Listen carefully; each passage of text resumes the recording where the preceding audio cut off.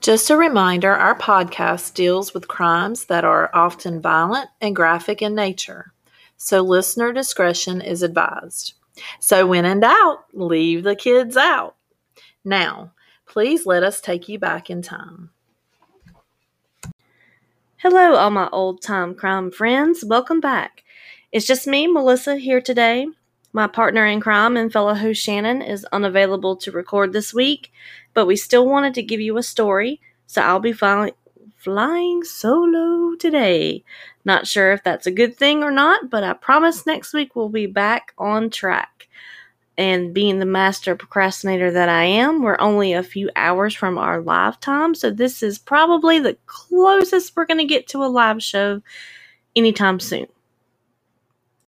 So we're in February, and Valentine's Day is coming up. It's just around the corner. I hope that you all have something nice planned for your significant other, but I have a tale for you that is fitting for this time of the year. And this year will mark the 50th anniversary that this case has not been closed. So today I want to take you to my neck of the woods and tell you the story of Jesse Mcbane and his fiance Patricia Mann, two high school sweethearts, that their last place they were seen alive was at a Valentine's Day dance on February 12th, 1971 at Wyatt's Hospital. The killer is still at large and has never been named. This is the Valentine's Day murders.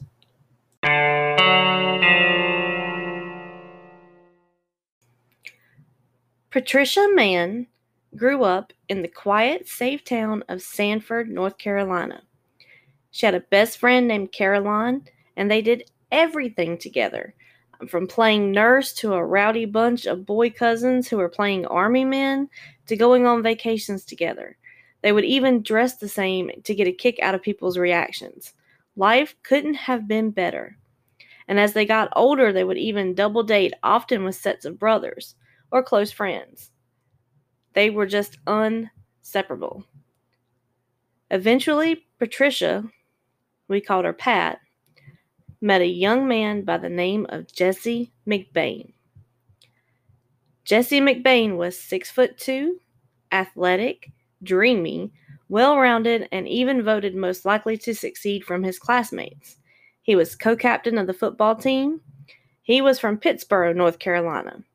People would come to him for help with their classes. He was always joking and having a good time, just the all-around popular good guy. And it was very easy to see how both of them could fall in love. They were high school sweethearts, and they fit together well. But being in a long-distance relationship was hard. So they would write letters during the week and plan their weekend dates. And then on the weekends, the boys, Jesse or Caroline's man David, would drive from Pittsburgh to Sanford to hang out with the girls, Pat and Caroline. And soon their distance would be even further as they got older. Pat was accepted into Watts Hospital in Durham. Her and Caroline had decided they wanted to become nurses. But Caroline didn't get into Watts Hospital. And it was almost that made Pat change her mind. She didn't want to go because she didn't want to be separated from her best friend. But her friend Caroline talked her into going. It was a really good school. It was the best in the state. She wanted to be a nurse and convinced her that that was what she should do. So Pat went to Watts Hospital to study nursing. In her first year, she was absolutely miserable because she missed her BFF. So they wrote letters every day. She came home every weekend. It was really hard that first year. And their relationships were strained with their boyfriends because the girls were older. They were kind of, maturing a little bit. We know boys tend to be a little immature sometimes. And, it took a while to, get in their groove and figure things out. So their relationship was strained, but once the boys started their first year at NC State. So things were kind of rocky, but they were still good. They hung it out. But by her junior year at Watts, Jesse presented Pat with a pre-engagement ring, and she was over the moon excited. So despite the rough patches, they were preparing for their future. Forever. So let's go over the events of February 12th, 1971. This was their last day together. Pat was scheduled to take her state board exams and was supposed to go back to Sanford to go out with Jesse when she finished, but she needed some extra time. Her friend Sue, also from Sanford, was going to give her a ride home. And Sue finished up early, and she was going to head out, and she asked Pat if she wanted to wait around for her, and Pat told her to just go ahead. She would just stay in Durham. And so Sue went back to Sanford, and Pat took the extra time to look over her answers, make sure everything was great. She was a good student, so she turned her test in and stayed in the dorms. Jesse made his way back to Pittsburgh from state, and his mom had a surprise for him. See, Jesse and his brother shared a car. Typically, his brother would take the car on Fridays, and Jesse would get it on Saturdays, and that's when he would travel to Sanford to see Pat. But his mom offered to switch their nights so that he could drive down to Pat and take her out for the night. He was so excited that he was going to be able to take her to this Valentine's Day dance that he left in such a hurry he even forgot to bring the box of candy that he got for her. He was just wanted to surprise her because she didn't know he was coming. And so this dance, it's a small event that was held in a basement of one of the dorms on the Watts Hospital property. So only about 50 people were in attendance. It wasn't overly extravagant. It was just casual get-together. It's just, they were listening to records. They were dancing, just people hanging out. But it was a perfect opportunity for the lovebirds to spend some time together since they're mostly apart. And she was just so excited that he came to see her because she wasn't expecting him at all. So they, had fun at the party. And around 11 or 11:30, Jesse and Pat left the dance. They went to go park in a well-known area for some private time, perhaps a little, make-out session like teenagers and college students do sometimes. And the last time they were seen was entering the car.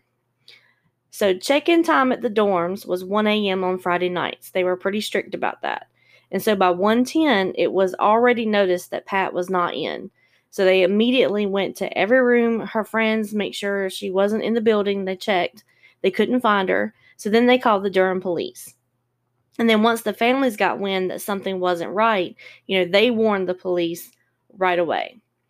And this is what makes my blood boil every time we have a story like this. So, of course, the reaction of the police at the time was kind of harsh. It was suggested that she was just off sleeping with her boyfriend. They ran off together. Maybe they went to go get married. They'll be back. Wait 24 to 48 hours before they would even begin to look. They're adults, technically. They're older. So unless something was found that was absolute proof otherwise, they wanted to wait. Now, we have to keep in mind that it's the 70s. However, I still think a lot of people are under the assumption that you have to wait a few days before calling someone missing. Now, I cannot stress this enough. If you know what is happening is out of character for that particular family member, can I speak to your manager? Can I speak to your boss? Who is above you? Because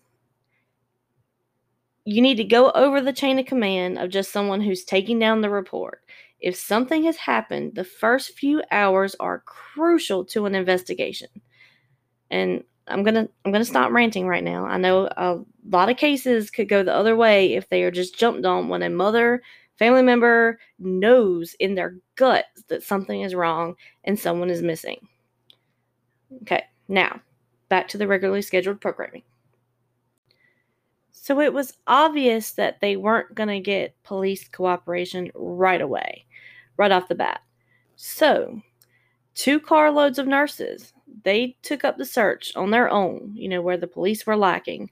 So they were out about, driving around just to see if they could find them. They happened to stumble upon Jesse's car the next morning in a cul-de-sac of an undeveloped neighborhood. It was one of their favorite spots, favorite spots to make out. So the car was locked and it was wiped down. So there's no fingerprints. It was a popular spot. They pushed the vents in the car to unlock it, and they checked inside. So inside, they found both Pat and Jesse's jackets, Pat's purse, with her wallet, her ID. They didn't have cell phones back then, but everything was in there. Jesse and Pat were nowhere to be found. And so this was Saturday morning. So come Monday, area newspapers, they just blasted it on the front page. It covered news broadcasts and just put the community on high alert. Citizens were asked to look around their properties, just be on the lookout. Everyone was looking for Jesse and Pat. And then the days just ticked by. Schedules had to go back to normal. Their friends, they had to go back to class. Life had to go on. But in between, search parties headed out. Helicopters were searching. It just was a massive hunt. And this community was close-knit. It was safe. It had a Mayberry feel, kind of, sort of. And it just, people were afraid. No more people hung out late at night. No more walking across the campus, through shortcuts. Everybody was looking out for each other because there was something going on and they weren't quite sure what yet. But it had been 2 weeks since the car had been found. But on February 25th, a surveyor who was working, he found the couple in a wooded area about 3 miles from the car. And he kind of described it as he just thought there was a mannequin laying there, saw some legs. But news quickly spread that 2 bodies had been found, and even news stations, TV, radio, they were announcing it before, the family had even been notified. One of the aunts was sitting down watching the news, and it was announced, and she had to find out that way. So that was kind of bad. I can't imagine. But it turned out, so it appeared to be that the couple was kidnapped, tortured, and then they were bound with rope. So they were strangled, and then they were let down, strangled. They were pulled up, pulled down, repeatedly, and they could tell because there was mud caked on their shoes, and the ground was, like a hole dug out. They were just kicking their feet, trying to get their last breath. They were tied back to back, sitting on the ground around a tree. Their hands were tied, and both of them had multiple stab wounds. So this was just a gruesome, targeted attack. And robbery was not the motive. Jesse still had his car keys in his pocket. He had cash in his wallet. Pat still had that pre-engagement ring. She had jewelry on. Her purse was not messed with. So this was not, robbery. This was not random. This person, it was obvious to, criminal profilers that they knew, their killer knew them. They were attacked for a reason, but they had little to go on and lack of physical evidence. So somewhere out there, the killer's still at large, and he thinks he may have gotten away with it, or she. But at least the family sort of had some closure, but they still weren't 100% satisfied. Of course, that you want to find who did this to your loved one. Their funerals were held on the same day, just a few hours apart, but because they ran in a close circle, they were together, and so, Pat's was in Sanford and Jesse's was in Pittsburgh, and many people had to kind of funeral hop, and it's bad enough to go through one, and then you go through 2 the very same day. I just can't imagine it was a fun day for anybody. But it was obvious that they were well liked, they were well loved. Taken too soon. Both churches were filled to capacity. It's just sad, sad, sad.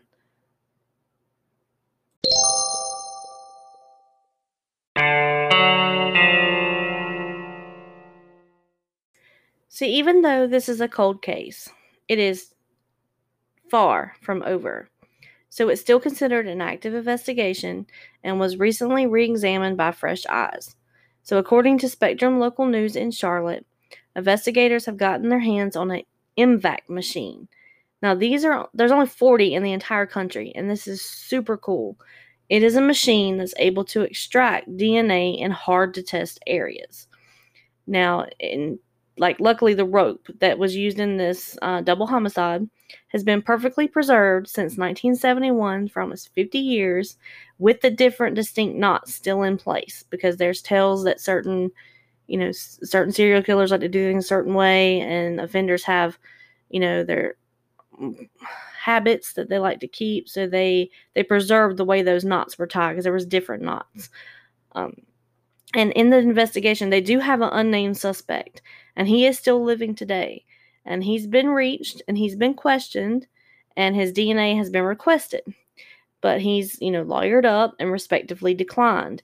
At the time of the murders, he was a doctor at Watts Hospital. So hopefully soon we will have the answers to solve this 50-year-old case. And now what I have gone over today is just a small piece of this story. If you would like to know more, and I hope you do, please check out a podcast called The Long Dance. It's a series by Eric Pruitt and Drew Adamak. Now, it is extremely detailed and covers the entire investigation over 8 episodes. It includes interviews from family members and friends. You'll hear memories about Jesse and Pat told by the people who knew them best. Now, both Eric and Drew spent several years researching this on their own. So they even have a recorded interview with the suspect, and they call him out by name. Like, they are looking to find out who did this. Please check out their podcast and dig deeper into the story, and just pray for justice for the Mann and Mcbane families. So they're still waiting for answers. So that is the story of Pat and Jesse, the Valentine's Day murders from our little area of North Carolina. Very fitting for the time.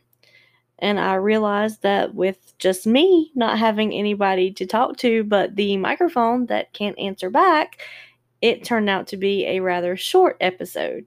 So I hope you guys stuck around till the end and tolerated my late night voice because it is getting very late. And we will be back next week with another brand new episode, and we'll both be back, me and Shannon, the old time crime gals, together again. But if in the meantime, catch up on our past episodes and get ready for some Q&As and some merchandise and some pretty cool new things in the future. If you want to contact us, you can reach us at oldtimecrimegals@gmail.com. We have a Facebook group, and we are on Apple Podcasts, Google, Spotify, Anchor, and wherever you listen. So please share with a friend, look us up, and until next time, I know Shannon would be mad if I don't do this, so let me see if I can get it right in her voice. I'll try to make her proud. Let's see. Remember, do the crime. It'll catch up with you in time. And then we'll talk about it. Until next time.